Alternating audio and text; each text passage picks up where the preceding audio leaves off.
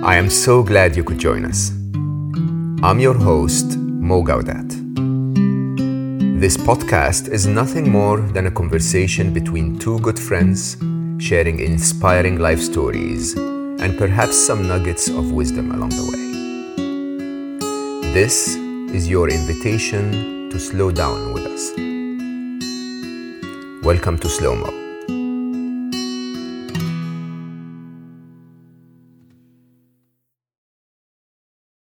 My guest today is someone I just met literally a week ago. I was being interviewed by him on his passion project. Not so much just a passion, as a matter of fact, a very, very successful long-form blog, if you want, called Thought Economics. Vikas Shah is an entrepreneur, he's an investor, he's a philanthropist. He is a CEO of Swissquote Group, which focuses on the textile business. He is a non-executive board member of the UK government's Department of Business, Energy and Industrial Strategy. He's a non-executive director of the Regulation Authority. Vikas was awarded an MBE for his services to business and to the economy by Her Majesty the Queen in 2018. And he is an honorary professor of business, teaching as a visiting professor at the Alliance Business School, University of Manchester, and MIT Sloan Lisbon. Vikas is also the chair of In Place of War, which is a global NGO that uses arts and entrepreneurship to foster change in over 32 places impacted by the conflict of war, and is deeply involved in poverty alleviation in the UK. An amazing person in every possible way. He started his first business when he was 14, and in an unusual way, when we started to have our conversation last time, I realized I had a lot to learn from Vikas. So I asked him to come and join me on Slow Mo, and this actually is our introduction as new friends. You know, think about it as you joining us for the first coffee conversation we're about to have.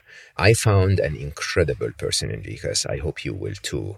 I will hopefully ask him to explain to me how he became what he became, not just what he is right now. And maybe there is something for all of us to learn there. Vikas Shah. There you are. Again, we just spoke last week, and I don't know how to start this week. So I've developed this very weird habit.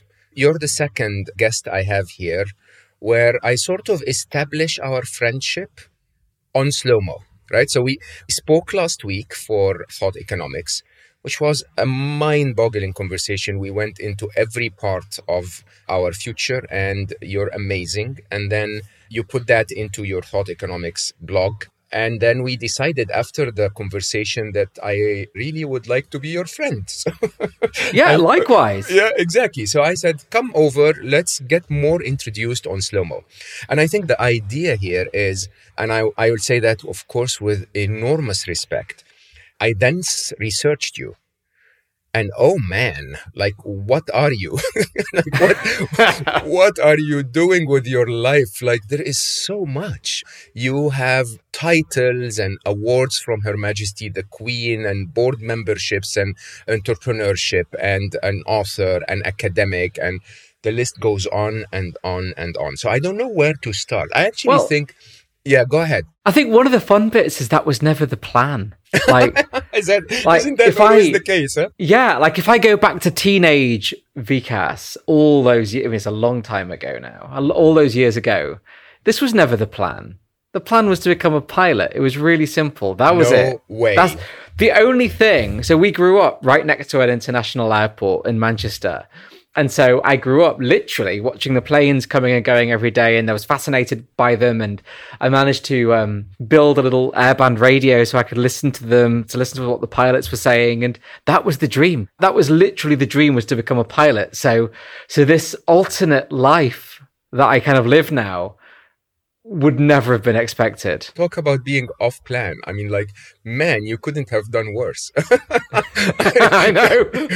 In an interesting way. I mean, even though you've done really well, to be quite honest. So where did it go right or wrong? I So, don't so know. where did it go right and wrong simultaneously? So it was kind of funny. So being a pilot is a very expensive career choice. And the only two routes for me were either A, join the Air Force and go into becoming a pilot that way, or it was to have rich parents. And neither of those things were going to happen.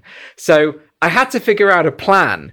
And there was one day, so my dad always worked on his own trading fabrics, and he'd bought a computer in his office, basically because his accountant told him to. I mean, to put it in perspective for you, it was only a few years ago that he actually got an email for the first time, right? So so I went into the office and into his office, and there was this computer sat there, a Packard Bell 486 DX 25 megahertz, incredible power machine. Look at you, techie. Look at you, techie. We are the only people on earth that would remember that.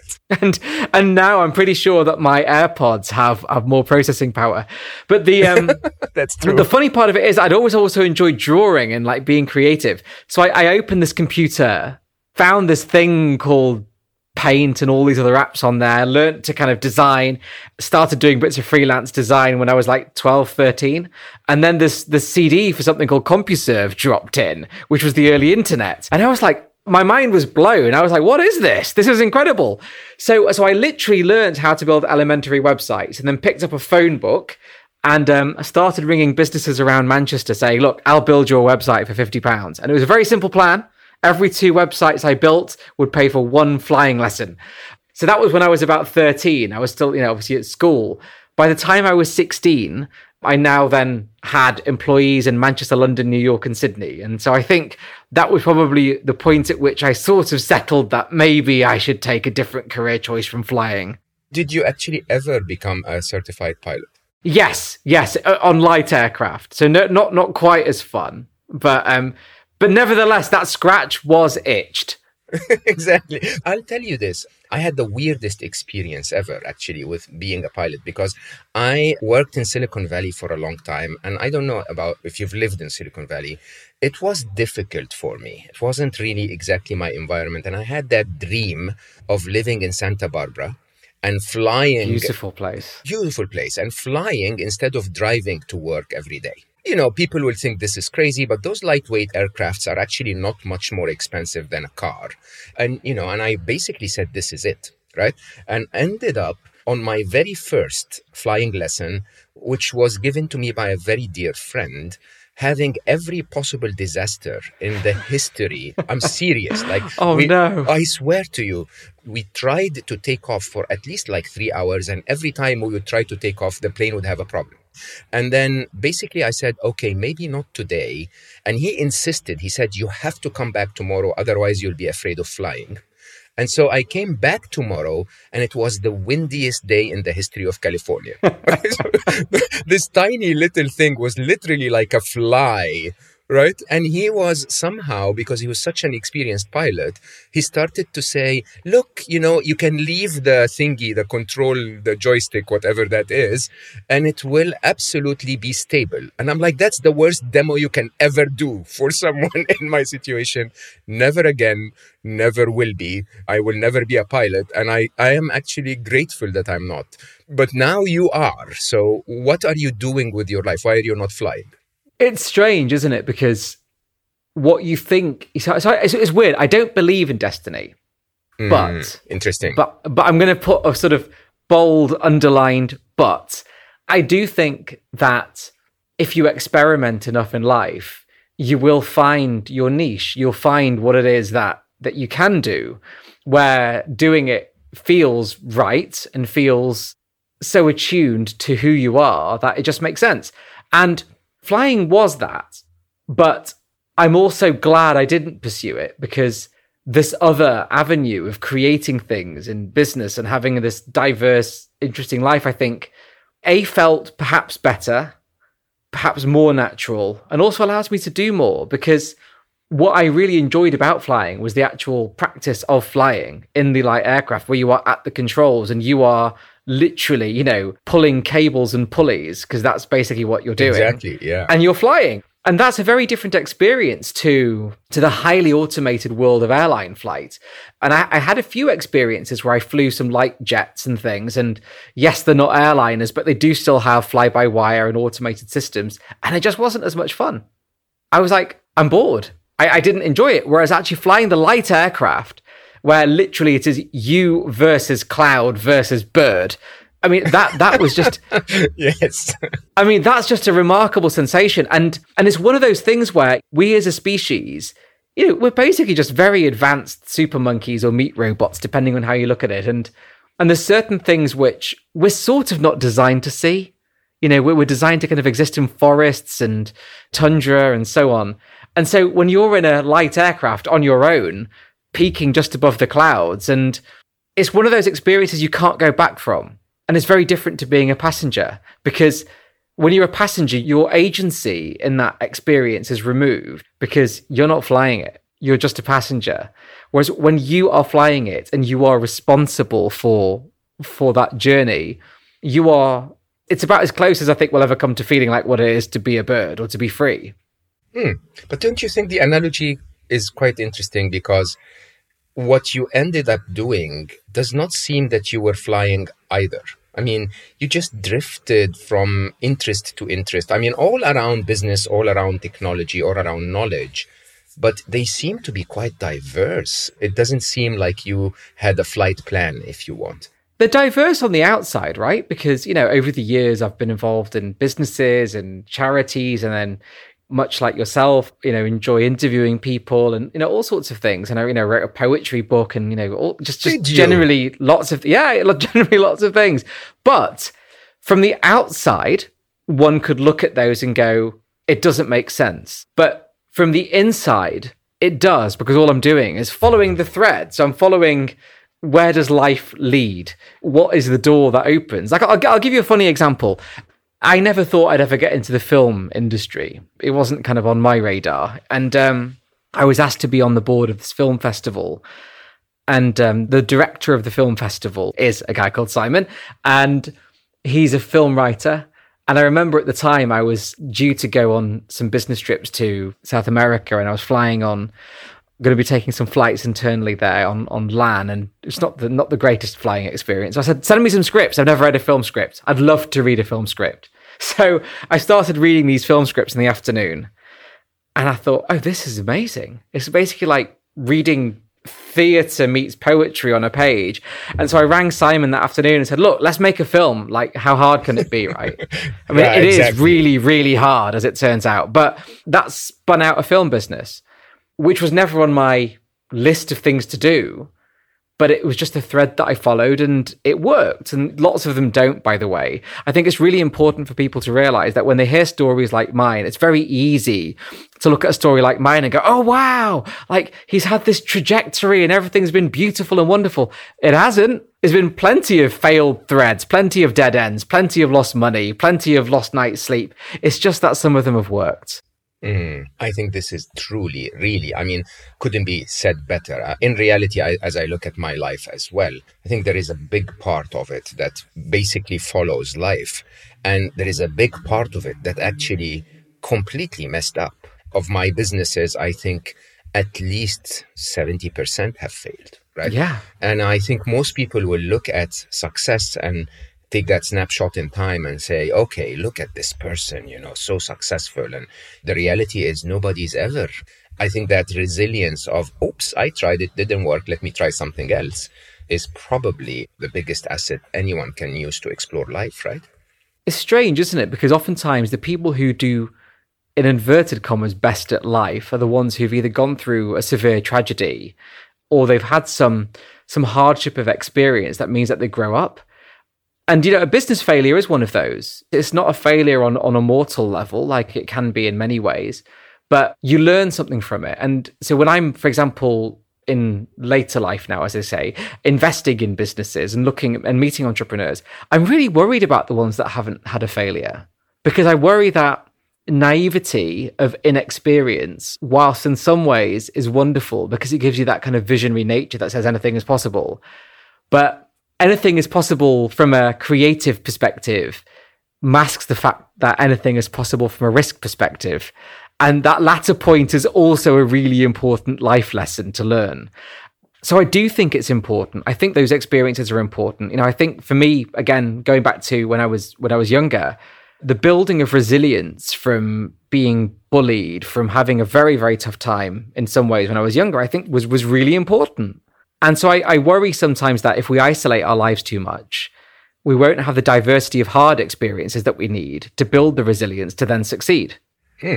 Which in other words basically means you should love failure so much that you should orchestrate your life to have a few of those, because those are really, not necessarily go out there and say, I'm going to fail this time, but stretch yourself to the point where it becomes a little more likely to either succeed big or fail, right? Do you know, it's not even just failure. It's you can't shield yourself from painful experience, right? Because anything worth having in this life will come with the chance of a painful experience. You could start a business, it could fail. You could have a conversation with someone and get rejected. You could get married and get divorced. You can lose a loved one. And nothing in life that has any meaningful benefit to us, that has any meaning to us more broadly, comes without that risk of pain. Failure is just one type of pain. There's plenty of physical, mental, emotional, spiritual, all sorts of pains that we can have. And the more we try and avoid pain, the more we are fundamentally facing in the wrong direction as beings. So I think that's the truism, is not necessarily set our lives up to ensure some failures, let's say, but more that we set our lives up to not avoid pain and realize that that is just as much a part of a well-lived life as the beauty and happiness and love, which also constitutes a well-lived life. But don't you think that it's actually instinctive within us? Pain avoidance is really part of our mammalian brain. It's really... Completely. It's how we're designed to be. You're supposed to avoid pain and seek reward and pleasure. And that's one way of ensuring the species survives, no? Completely. But also, our mammalian brain, as you say, will react in the same way that you're going through a forest, you hear a noise, and you'll suddenly fill up with adrenaline and maybe run. And so we have these subconscious programs which ensure that we are protected as beings. But also, as you know, those programs were written for a different time. And we will often be in situations where actually, so I'm the chair of a global NGO, we work in war zones, and actually that instant mammalian reaction to danger is very useful in those scenarios, let me be honest. But for most of life, it isn't. There's very little that's happening in our life that requires that kind of instant primal reflex. And part of developing resilience is making sure that your brain's executive knows what is and isn't real risk and what risk really is. It's when I went through decades of anxiety and depression, I really realized that a lot of that was just a very poorly tuned mammalian reflex to danger. Explain that a little more. Elaborate. What does that mean? So I went through a long, long period of being very anxious, and that led to depression and all sorts of things. And which, by the way, for everyone listening, you wouldn't guess from looking at Vikas' success today. Again, one thing that's very interesting is that we look at people who are in the spotlight and we say, oh my God, their life is amazing. They've never had a difficult part of their life. But the truth is, no, we all have been through that. Absolutely. And that period was bad. Whilst I would caveat it with a slight trigger warning, there was 4 suicide attempts, one of which got very close. Oh, wow.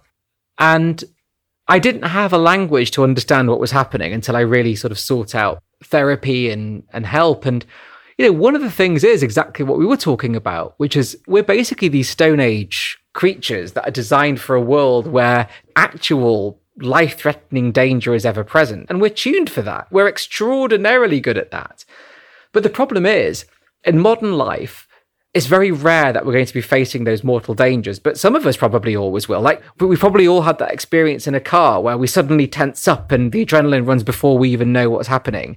We probably all had that experience sometimes crossing the road where our body gets us out of the way before our mind realizes what's happening.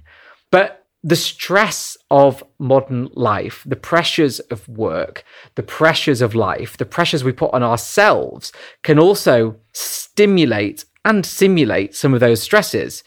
not just in terms of the physiological inputs that we're giving ourselves that create that stress response, but also the catastrophizing. There's very few of us who haven't sat there and been wondering about a project, and before you know it, the world's ending in your mind and everything's going to go to hell. And again, when you think about that, your body will have a physiological response, because that process in your mind is designed for you when you were a Stone Age man wondering, okay, I'm going to go out with my spear today. How do I try and not get killed? Yeah. And the truth is, all of us that are alive on this planet today, whether we're kind of big, strong individuals or slightly more svelte individuals like me, although I used to be quite a big lad, we're all the success stories of those millions of Stone Age individuals. So we are the success stories of the best survivors. And so it kind of makes sense that we'd be tuned like that.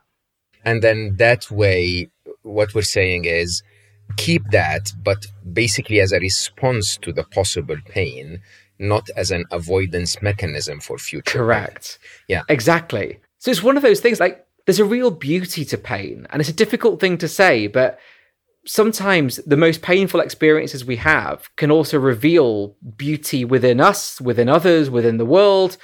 There's very few people that get to, I think me and you are probably very similar ages, and there's probably very few people that get to the ages that we are. Oh, you're 22 as well. Oh, that's great. Yeah. 22? Oh, I'm 21. Oh. I'm a little younger than you. But, there's very few people that get to the tender age of 21 and 22 respectively who've not experienced some severe grief in life. And when you experience death, and then sunrises become more meaningful and sunsets become more meaningful and music becomes more meaningful and taste and smells become more meaningful, that's beautiful. That's amazing. And yes, it comes from pain, but it is beauty in every sense of the word. So by denying ourselves pain, we're denying ourselves actually some of the most beautiful experiences that life could possibly offer. I think that's an amazing view. I'm writing, as you know, I write several books at the same time. One of them is about relationships. It's called Finding Love. And I believe dysfunctional or the lack of a relationship is probably the third largest reason for unhappiness in the world. But basically, the mechanism that we go through, the process that we go through, where we either are afraid to venture out and experiment and be open to experiences, and that's a form of pain avoidance, or being stuck in a relationship for a very long time is also a form of pain avoidance, is probably one of the prime reasons why we end up not finding love. The idea of being open to say, hey, you know what, this is not working, I'm going to go out there and try again. Or I went on a date and that date didn't really turn out to be what I'm looking for. There will be other dates, right? There will. And this is where the formative power of dark experiences can sometimes be overlooked. So I'll give you an example. So in my life, the fact that I've quite literally been stood on top of a car park thinking, that's it, I'm done. There's nothing else really life can throw at me that's going to beat that in terms of darkness. And so, but I got back from it. I recovered, moved forward. And so that something awful can happen and you can move on. And this is the thing, like you said, with love. Oftentimes the people who are most scared of love are either the ones who've experienced a tragic heartbreak, or maybe they're just not confident in themselves, or they're scared. But at some point you've got to realize that, you know what, yes, you could meet somebody, you could think they're the one, everything could be fine, but then it could all go to hell and you could be on your own again. And that's okay, because you'll move on and you'll get over it. But that last bit, you'll move on and get over it, sounds quite glib. It sounds like it's a throwaway comment, but it's probably the most important bit is Absolutely. If it doesn't work, you'll move on and you'll get over it, because every day on this earth, 130,000 people die of all sorts of causes. And every single one of those individuals in general is going to leave people who are going to feel immense pain for some period of time, and they will move on and they will never necessarily get over it, but they'll learn to live with it. So this is not a unique experience to us. Every single person on the planet is going through this. That's this sort of the brotherhood and sisterhood of humanity. I think that's an amazing way of looking at it. The idea of not personalizing those challenges to oneself.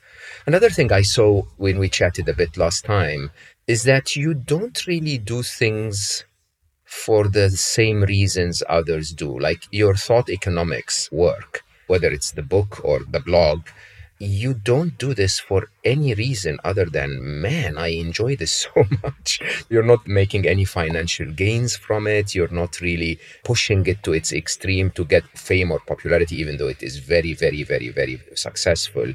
And you met how many? It's funny, I was doing a little tally this morning before we spoke, and there's been 390 something interviews on there since 2007. That's a lot of hours of your life. And you're not doing this to succeed or make money or, why are you doing things? Why do you choose to do things?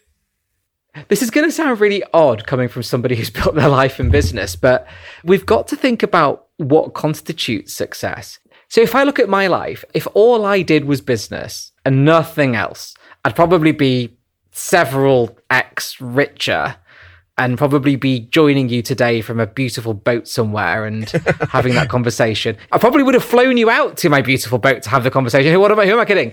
But, that comes from a perspective where, and again, I say this as somebody who's not particularly religious, but that comes from the perspective of money being your God, where the only thing that matters is the accumulation of wealth, and that gives you a sense of identity and value.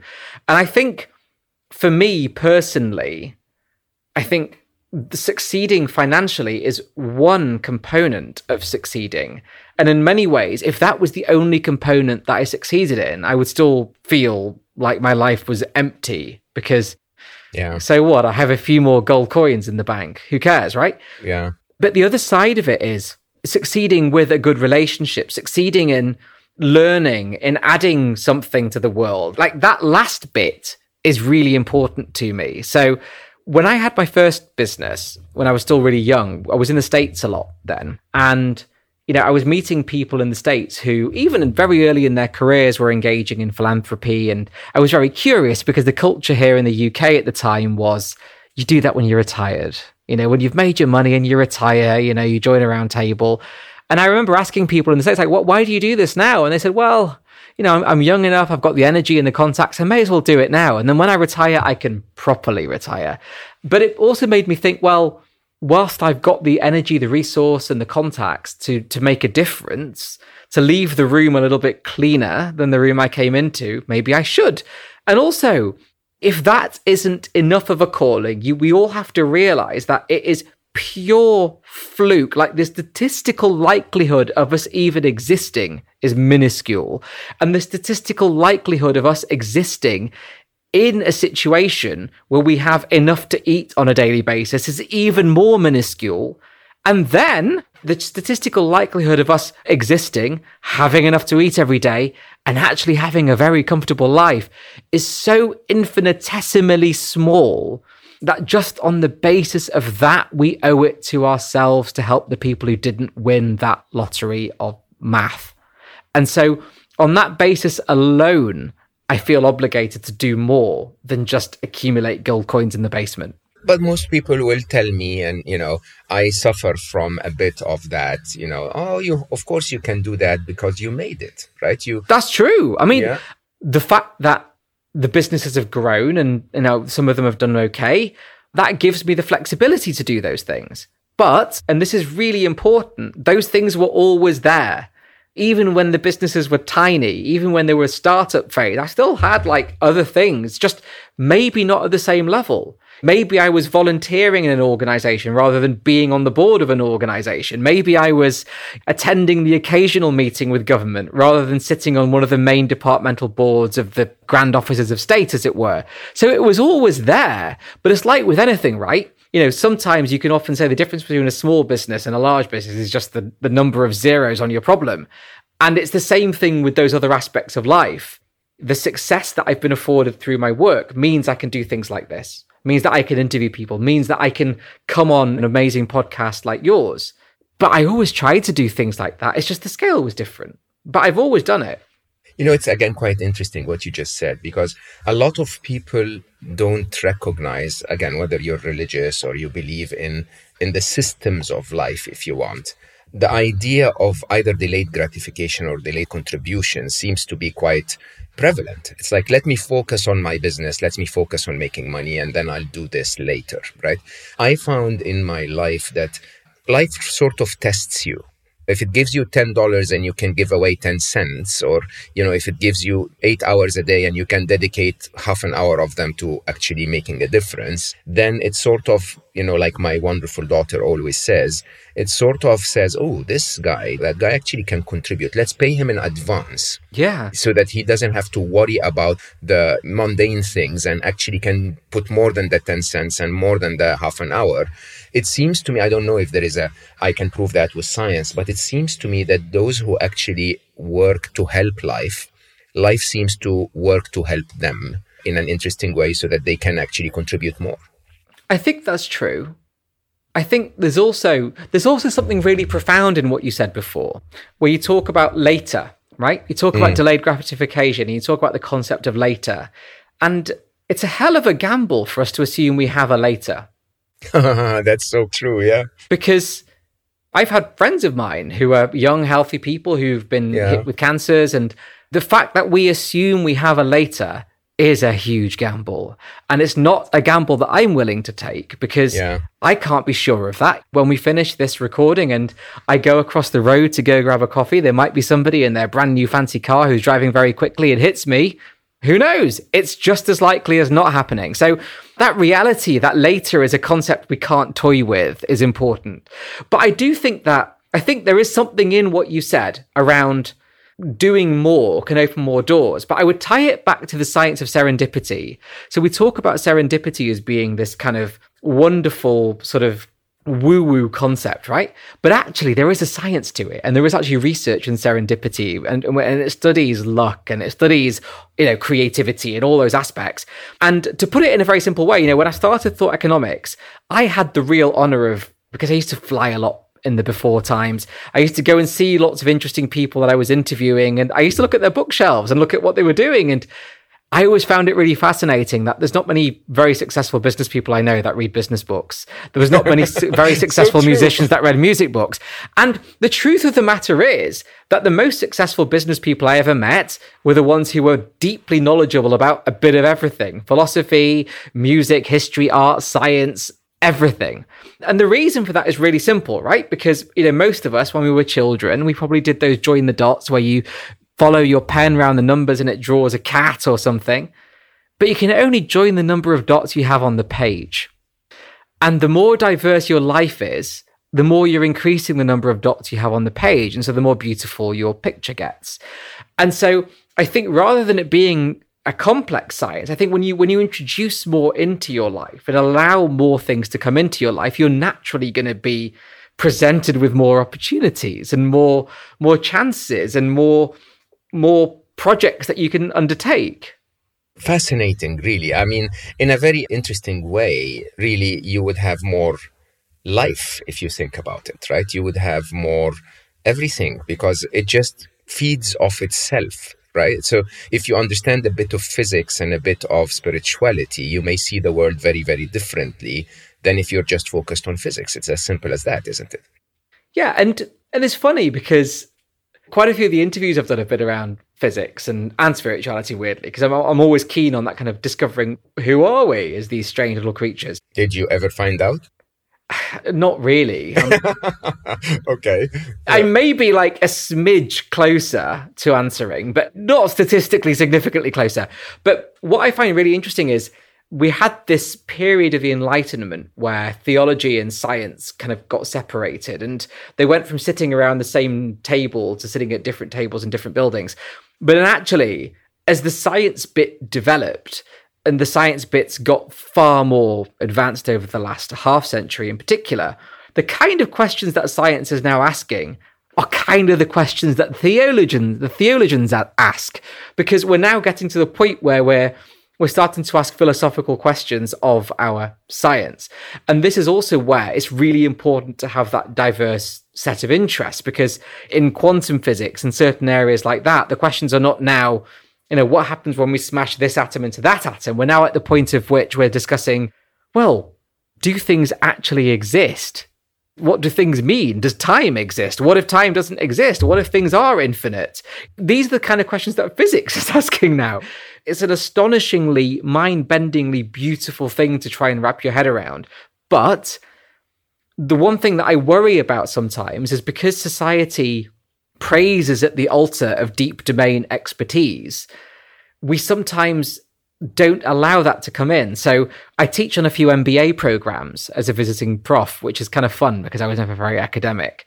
And one of the scariest things to say to MBA students is, please don't read business books. And so at the start of the MBA program, I'll say to them, look, if you can draw yourself away from the next big business text, please read something else.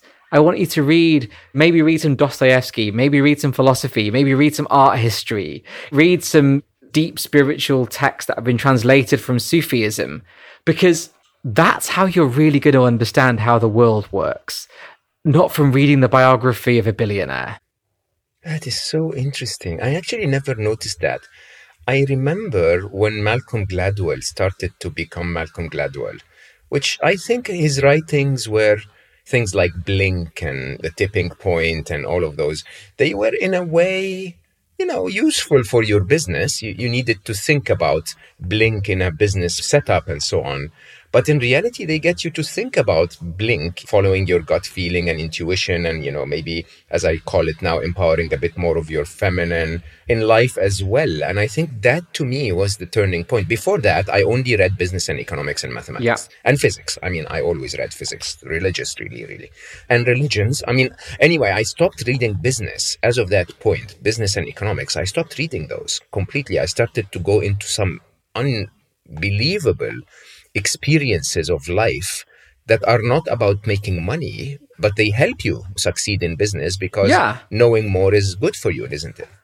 And to use it's an odd analogy that I'm about to use, so forgive me, but if we use the analogy of like a disease, right? Too much of our life, we're studying the spot that appears on the skin and not the reason why the spot appeared on the skin in the first place. And the same is true of knowledge.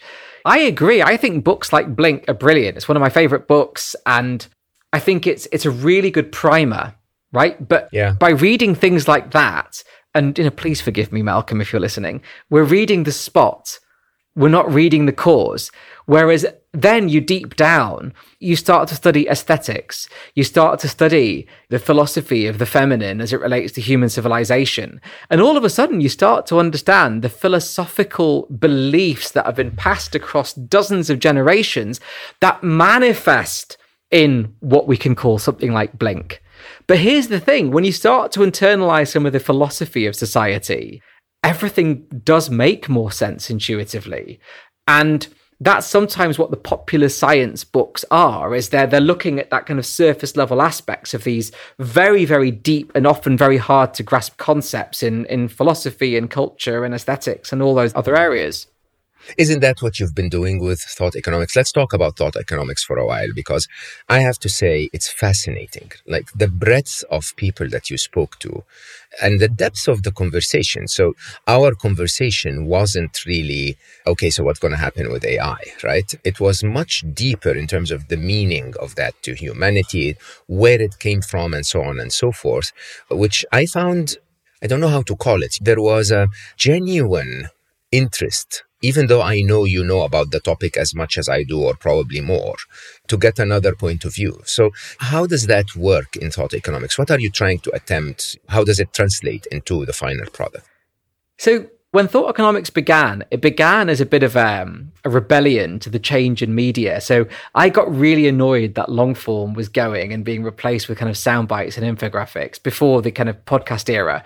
So I just started interviewing people I'd been lucky enough to meet at conferences and things like this, and just doing pieces. And then I suddenly realized, well, there's a big wide world out there of people who are genuinely making an impact on how our civilization is today and how it will be in the future. And I need to meet them. I need to understand what's happening. And so the reason it's called thought economics is because we crossed through the industrial era broadly. And in the industrial era, the engine of civilization was the machine. And that meant the machine in the physical manifestation, but also us as machines. And now we're in an era where civilization is anchored around the power of ideas. And those ideas manifest in our gigantic software businesses. They manifest in cultural conflict, all sorts of things. And so thought economics, that's where the name came from. And the principle is, I just want to speak to everyone who's making a major impact on how our world has become the way it is and is shaping it in the future. And so because of that remit, the questions I ask have to be really broad, because I agree. Like, for example, it's very kind of you to say, but if I know a fraction of a percent of what you do about AI, then I'm doing better than most people.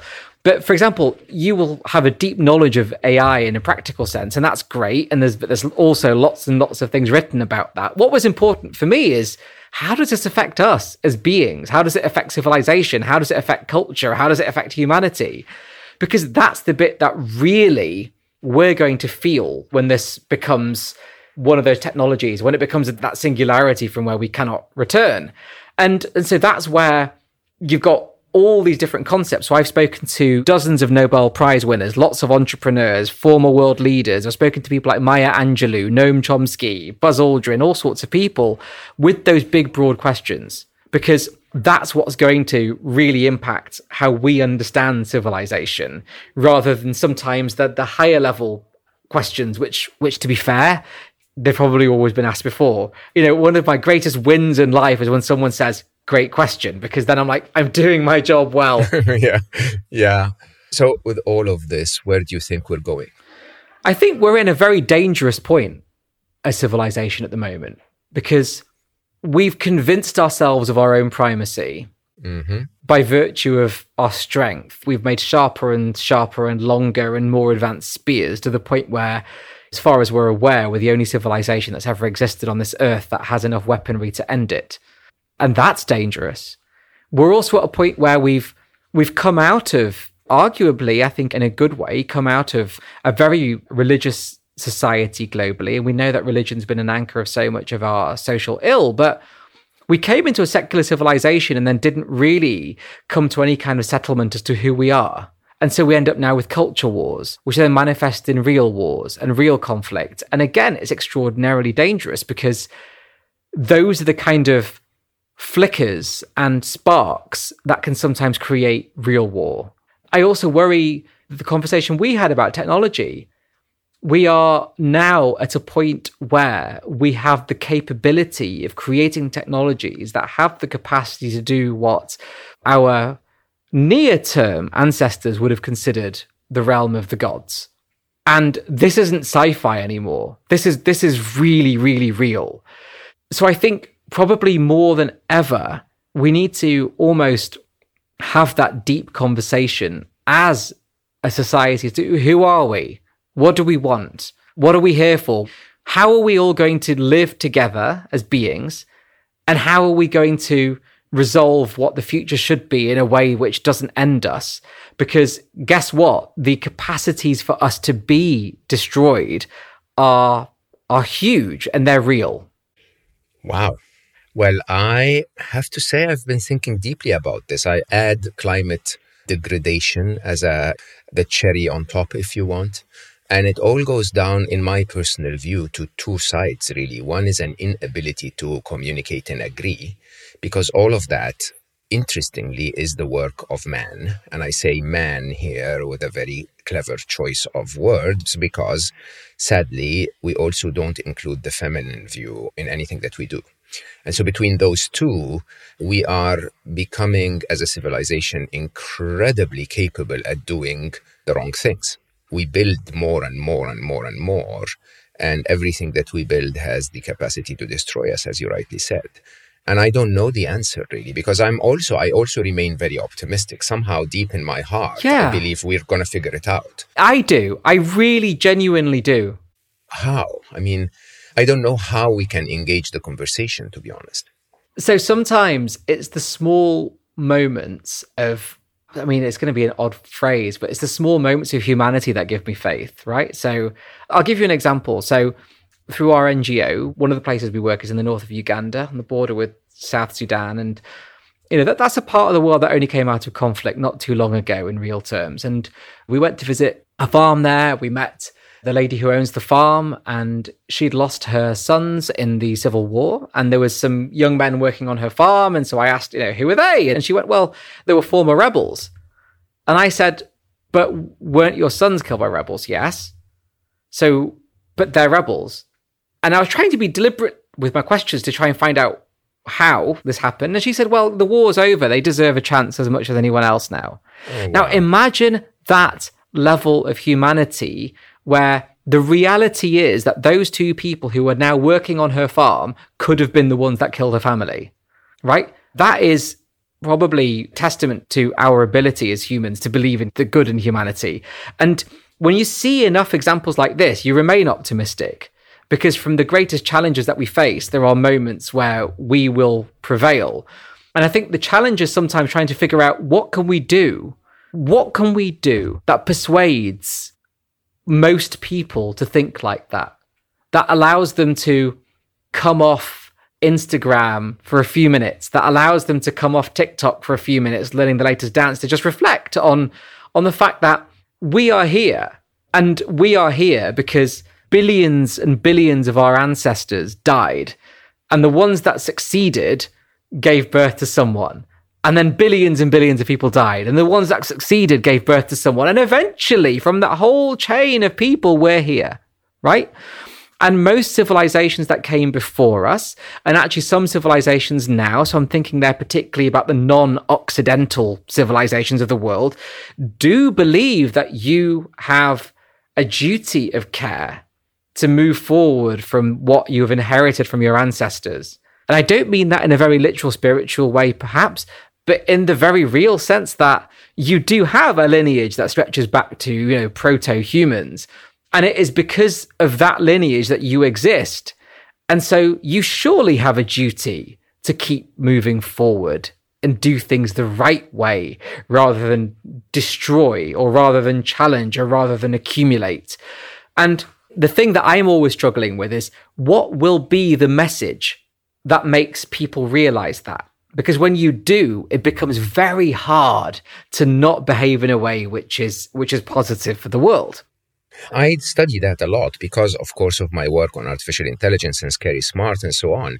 And I have to say the math is actually overwhelmingly positive. So when you really think, maybe not to the extreme of having the rebels that might have killed her son work on her farm, but if you really think about humanity in general, here on Slow Mo, one of my favorite guests ever was Edith Eger. And Edith was a Holocaust survivor. Who, when you hear her story and how she described the ladies that were with her in the camp as her sisters, and what she did to keep them alive and to console them and to make them feel beautiful and so on, you realize that most of what we see about World War II is misrepresentation. Because yes, of course, the violence gets the spotlight. The acts of the Nazi Germany makes us believe that humanity is despicable, really.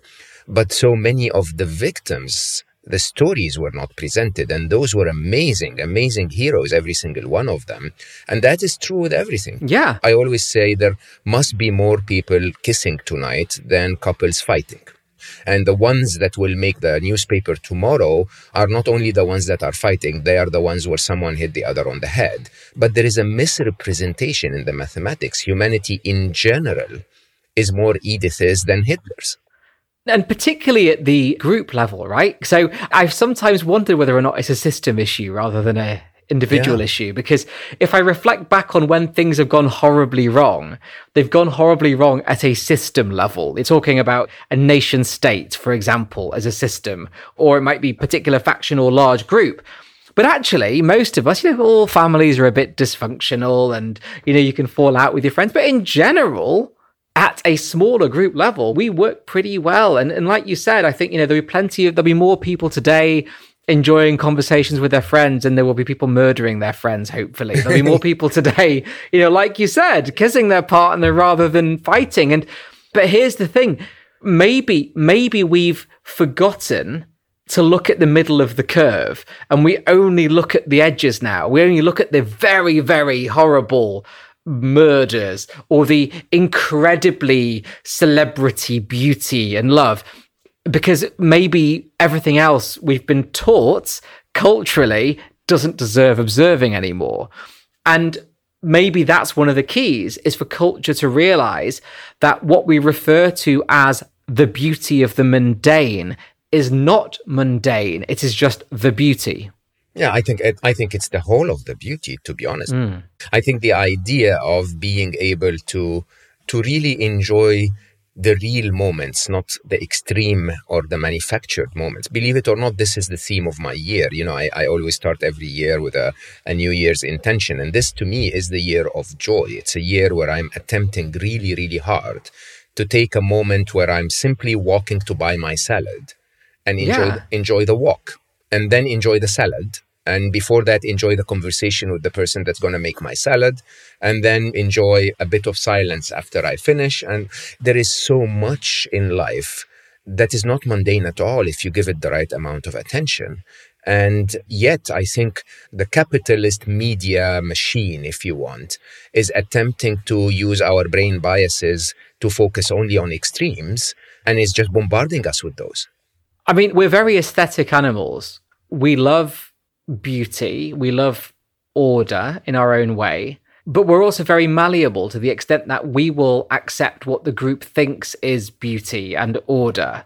And you're right, I think the capitalist system has benefited from that plasticity by saying, right, this is beauty and order, you need to buy these things to be beautiful, and this is what constitutes beauty, and this is how you lay out your home to make it beautiful. But it distracts us sometimes, because I'll give you an example. My Instagram is basically just me taking pictures of things that I see when I'm walking around. It's not particularly fancy, but I often get people saying, "Oh no, that looks really amazing. Why did you decide to take a picture of that puddle? Why did you take a picture of your glasses like that?" And I'm like, because sometimes you can see something and recognize the beauty in something very otherwise ordinary. And when you start to see it, it opens up a whole universe to you. When you notice the beauty of a building reflected in a puddle, when you notice the beauty of the shadow that's cast by your glasses on the table when you're on a plane, when you see the fact that you look into your wine glass and the sun's reflected and it creates this kind of crystal type effect. When you start to kind of allow yourself to realize that without thinking it's stupid to look at things like that, there's a whole world that opens up to you. It's almost a psychedelic experience. It's remarkable. And what's even more remarkable is that as children, we do that anyway. And then it's kind of drilled out of us through our education system to look for those remarkable bits of beauty around us. That is so eye-opening. I mean, I do that all the time. I actually write about the exercise that I normally used to do when I walked to work, when I had to walk to work in Silicon Valley, where I would take a beautiful picture every day. Never posted it on Instagram, but I will ask your permission to use that idea and start posting them as well. Please do, sir. Yeah, because it spreads happiness and joy as well. I think the idea, however, is that we have ignored those moments. When you really, really think about it, I don't know if I've ever really enjoyed something that was so grandiose. I mean, sometimes, I always say Inception is my favorite movie of all time, simply because of the message that's behind it. You really need to watch it a few times to start asking yourself, are we in a dream within a dream within a dream within a dream? Which is, in my mind, a very mind-bending question, I think. But most of the time, you just enjoy just a tiny, it doesn't have to be as such a big production, or joy is normally found in the simplest of things, I find. It is. And it's funny because sometimes when you notice things that are beautiful and ordinary, you sort of almost persuade yourself to look away because, it's only this or that. And that to me is quite sad, because for some reason, culturally, we've decided that only big, complex things have beauty. So the Grand Canyon might be beautiful, but the reflection of the clouds in a small puddle outside your home isn't. And so it's odd because, to me, both things are equal in their beauty, even though the scale is different. We're taught to think that some big, magnificent, rare bird at a zoo is beautiful. But then this morning, as I was, having a coffee, getting ready, there was some tiny little garden bird that was, hopping around on the balcony, and so pretty. My cat was absorbed. I was just enthralled watching it, and just that little moment of beauty. I know it sounds strange, but it was so wonderful. It makes you well up, it fills you with this emotion, oh, this is just incredible. And that's an amazing thing to take with you into the day. And I know we're kind of getting into quite an odd realm of discussion here, let's say, but this is such an important thing in life, because if you don't allow that to happen now, when will you? because later is not resolved. I think, again, the math of this is staggering because literally you may get to the Grand Canyon for 4 hours of your entire life, but that bird is around every minute of every day. Imagine the waste when you really think about it. It's quite funny that we bring this up now because right before we started our conversation, a friend of mine is coming to visit Dubai from Europe, and basically the list of things that were proposed to be done included, going to see the Expo 2020 and going to see the Abu Dhabi Sheikh Zayed Mosque and going to do this and going to do that. And I answered in a very unusual way. And I asked myself, maybe I have a brain defect or I'm boring like hell. Because I answered and I said, memorable experiences in my mind, do not normally need entertainment. I actually find that the entertainment is a distraction. I mean, I would much rather enjoy a deep connection and a conversation and perhaps, a walk on the beach right near my home. And that beach to me is going to be as memorable as any other beach that I could travel 6,000 miles to go to. And in my mind, I always question if I'm boring like hell or if I have a brain defect, but I really don't need entertainment in my life because so many of the small things actually give me joy. And I think that's the right way to be. I think the defect is if you're not able to enjoy that. I think the defect is when you need an intense manufactured experience to feel some kind of joy. Because surely the conclusion of that must be that life has numbed you so much that you need a jackhammer to wake you up. Whereas if you have been able to free your mind of having been numbed by the processes of daily life, then you'll see the joy and beauty in everything. I don't mean that in the kind of hyperbolic way where, you see people who just walk around smiling all the time because, life, for every moment of beauty, there'll be a moment of pain or a moment of sadness, and that's fine too. But we have to realize that when our lives require extreme experiences to feel alive, naturally it means that we've been numbed to that point. And as a result, by the way, even when you get those experiences, they're so far and there is so much lost in between. Well, exactly. It's that classic phrase people talk about, I live for the weekend. Or they'll say, I will be happy when. And the when might be, I get that big house, or I get that nice car, or I get that whatever. And it's like you just said, when you anchor your lives around those big, extreme, rare events, you're ignoring the fact that you're basically a big ticking clock otherwise. And you're ignoring the fact that by anchoring your life around those big, rare events, you've become numb. And becoming numb is tantamount to having died when you're alive. Let me take you from there to your TED Talk, which is how to save your life. What was that question? Like, how do I save my life? What's wrong with my life? So this was the thing. So when we spoke earlier and I talked about the anxiety and depression episodes that I had, and you said what a lot of people said at the time, which is, well, I wouldn't have guessed from looking at you or knowing you. And maybe that should have pushed me into the world of acting, but it's a truism. People probably wouldn't have known. But inside, there was a deep turmoil that I was fighting. And like I said, it got me very close to no longer being in this mortal coil. And there had to come a point where enough was enough. There had to come a point where either I did something about it or I was going to kill myself.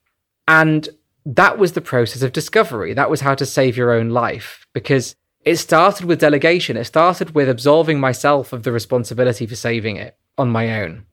Oh, wow. That's a big message. It meant that I was able to delegate the responsibility of that to my counselor, to my friends, realizing that they are all responsible for keeping you alive in their own way. It also meant just facing up to the responsibility for yourself and that realization that, yes, other people are going to be responsible for your well-being in their own way, but ultimately, no one's going to come and save you. That's your job. And you have to want to be saved. You have to feel like your life is worth saving. And that's where, again, it comes down to injecting things into your life that have meaning and purpose beyond the accumulation of things. Because if all you do is accumulate things, then your life surely will have aesthetic value, but not necessarily meaning. But the meaning aspect of life is a bit that wants you to stay, that means you want to stay alive. And that's the bit I had to do much, much more of. I think I will end here.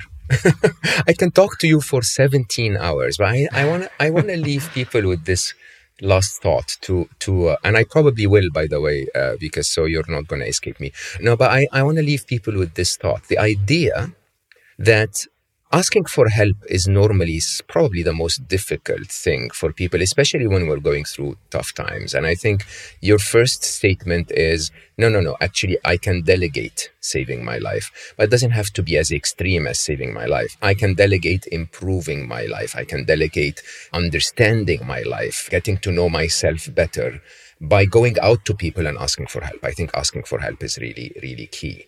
But that at the end of the day, I think the reality of the matter is that it all comes back down to me and the choices that I make. And the choices that I make may not always lead me to become the pilot, which was the dream that I had as a child. They may take me through other passages in life. But somehow, as you clearly demonstrate, every time those choices were made, they were made with a commitment to do the best that you can, to survive failure, but also to do something that's good for humanity. And I'm trying to sum up my new friend here, because I think these simply stated values, in my personal view, are actually the absolute keys to success in life. You know, it's the idea of I can ask for help, I'm in charge, but I'm not in charge for collecting more money only and conquering this newly established capitalist machine. I'm in charge to make my life the best it is. I'm in charge to make the world a better place, as you rightly said, a cleaner room than when I walked in. I think this is incredible. I'm so grateful that I met you. I think there will be tons of coffee. Or are you a tea person? I hope you're not coffee. A tea person. I live on coffee. And, and I'm just very grateful for what you do, Mo. And I'm honored to have the opportunity to speak to you on your show.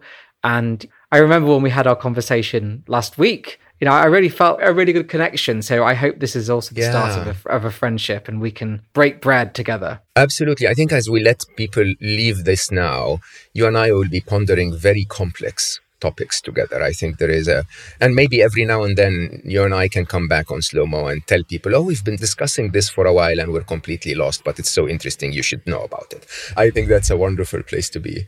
Thank you so much for joining me. It's been an honor to have you on the show. Thank you for having me. Thank you all for joining us. I'm absolutely certain that you enjoyed this as much as I did, but I would probably encourage you to go back and listen to it again. There were so many nuggets of gold in this conversation, and I think many of them are life-changing. So if you do value some of that, go and listen to it again, but also tell your friends about it, post about it if you want to spread the word, and hopefully discuss it with me and Vikas. Send me your comments or questions on social media. More and more, by the way, I find it easier for me to focus on messages on Instagram. So if you want to find me on Instagram, Mo_Gaudat. And I do go to the other social media platforms, but a little less often now. And I will always be very grateful for the alibi that you gave me to meet amazing new friends and have wonderful conversations and actually take time out of my day to slow down and ponder topics that are so important for our life. I love you all for listening, and I will see you next time.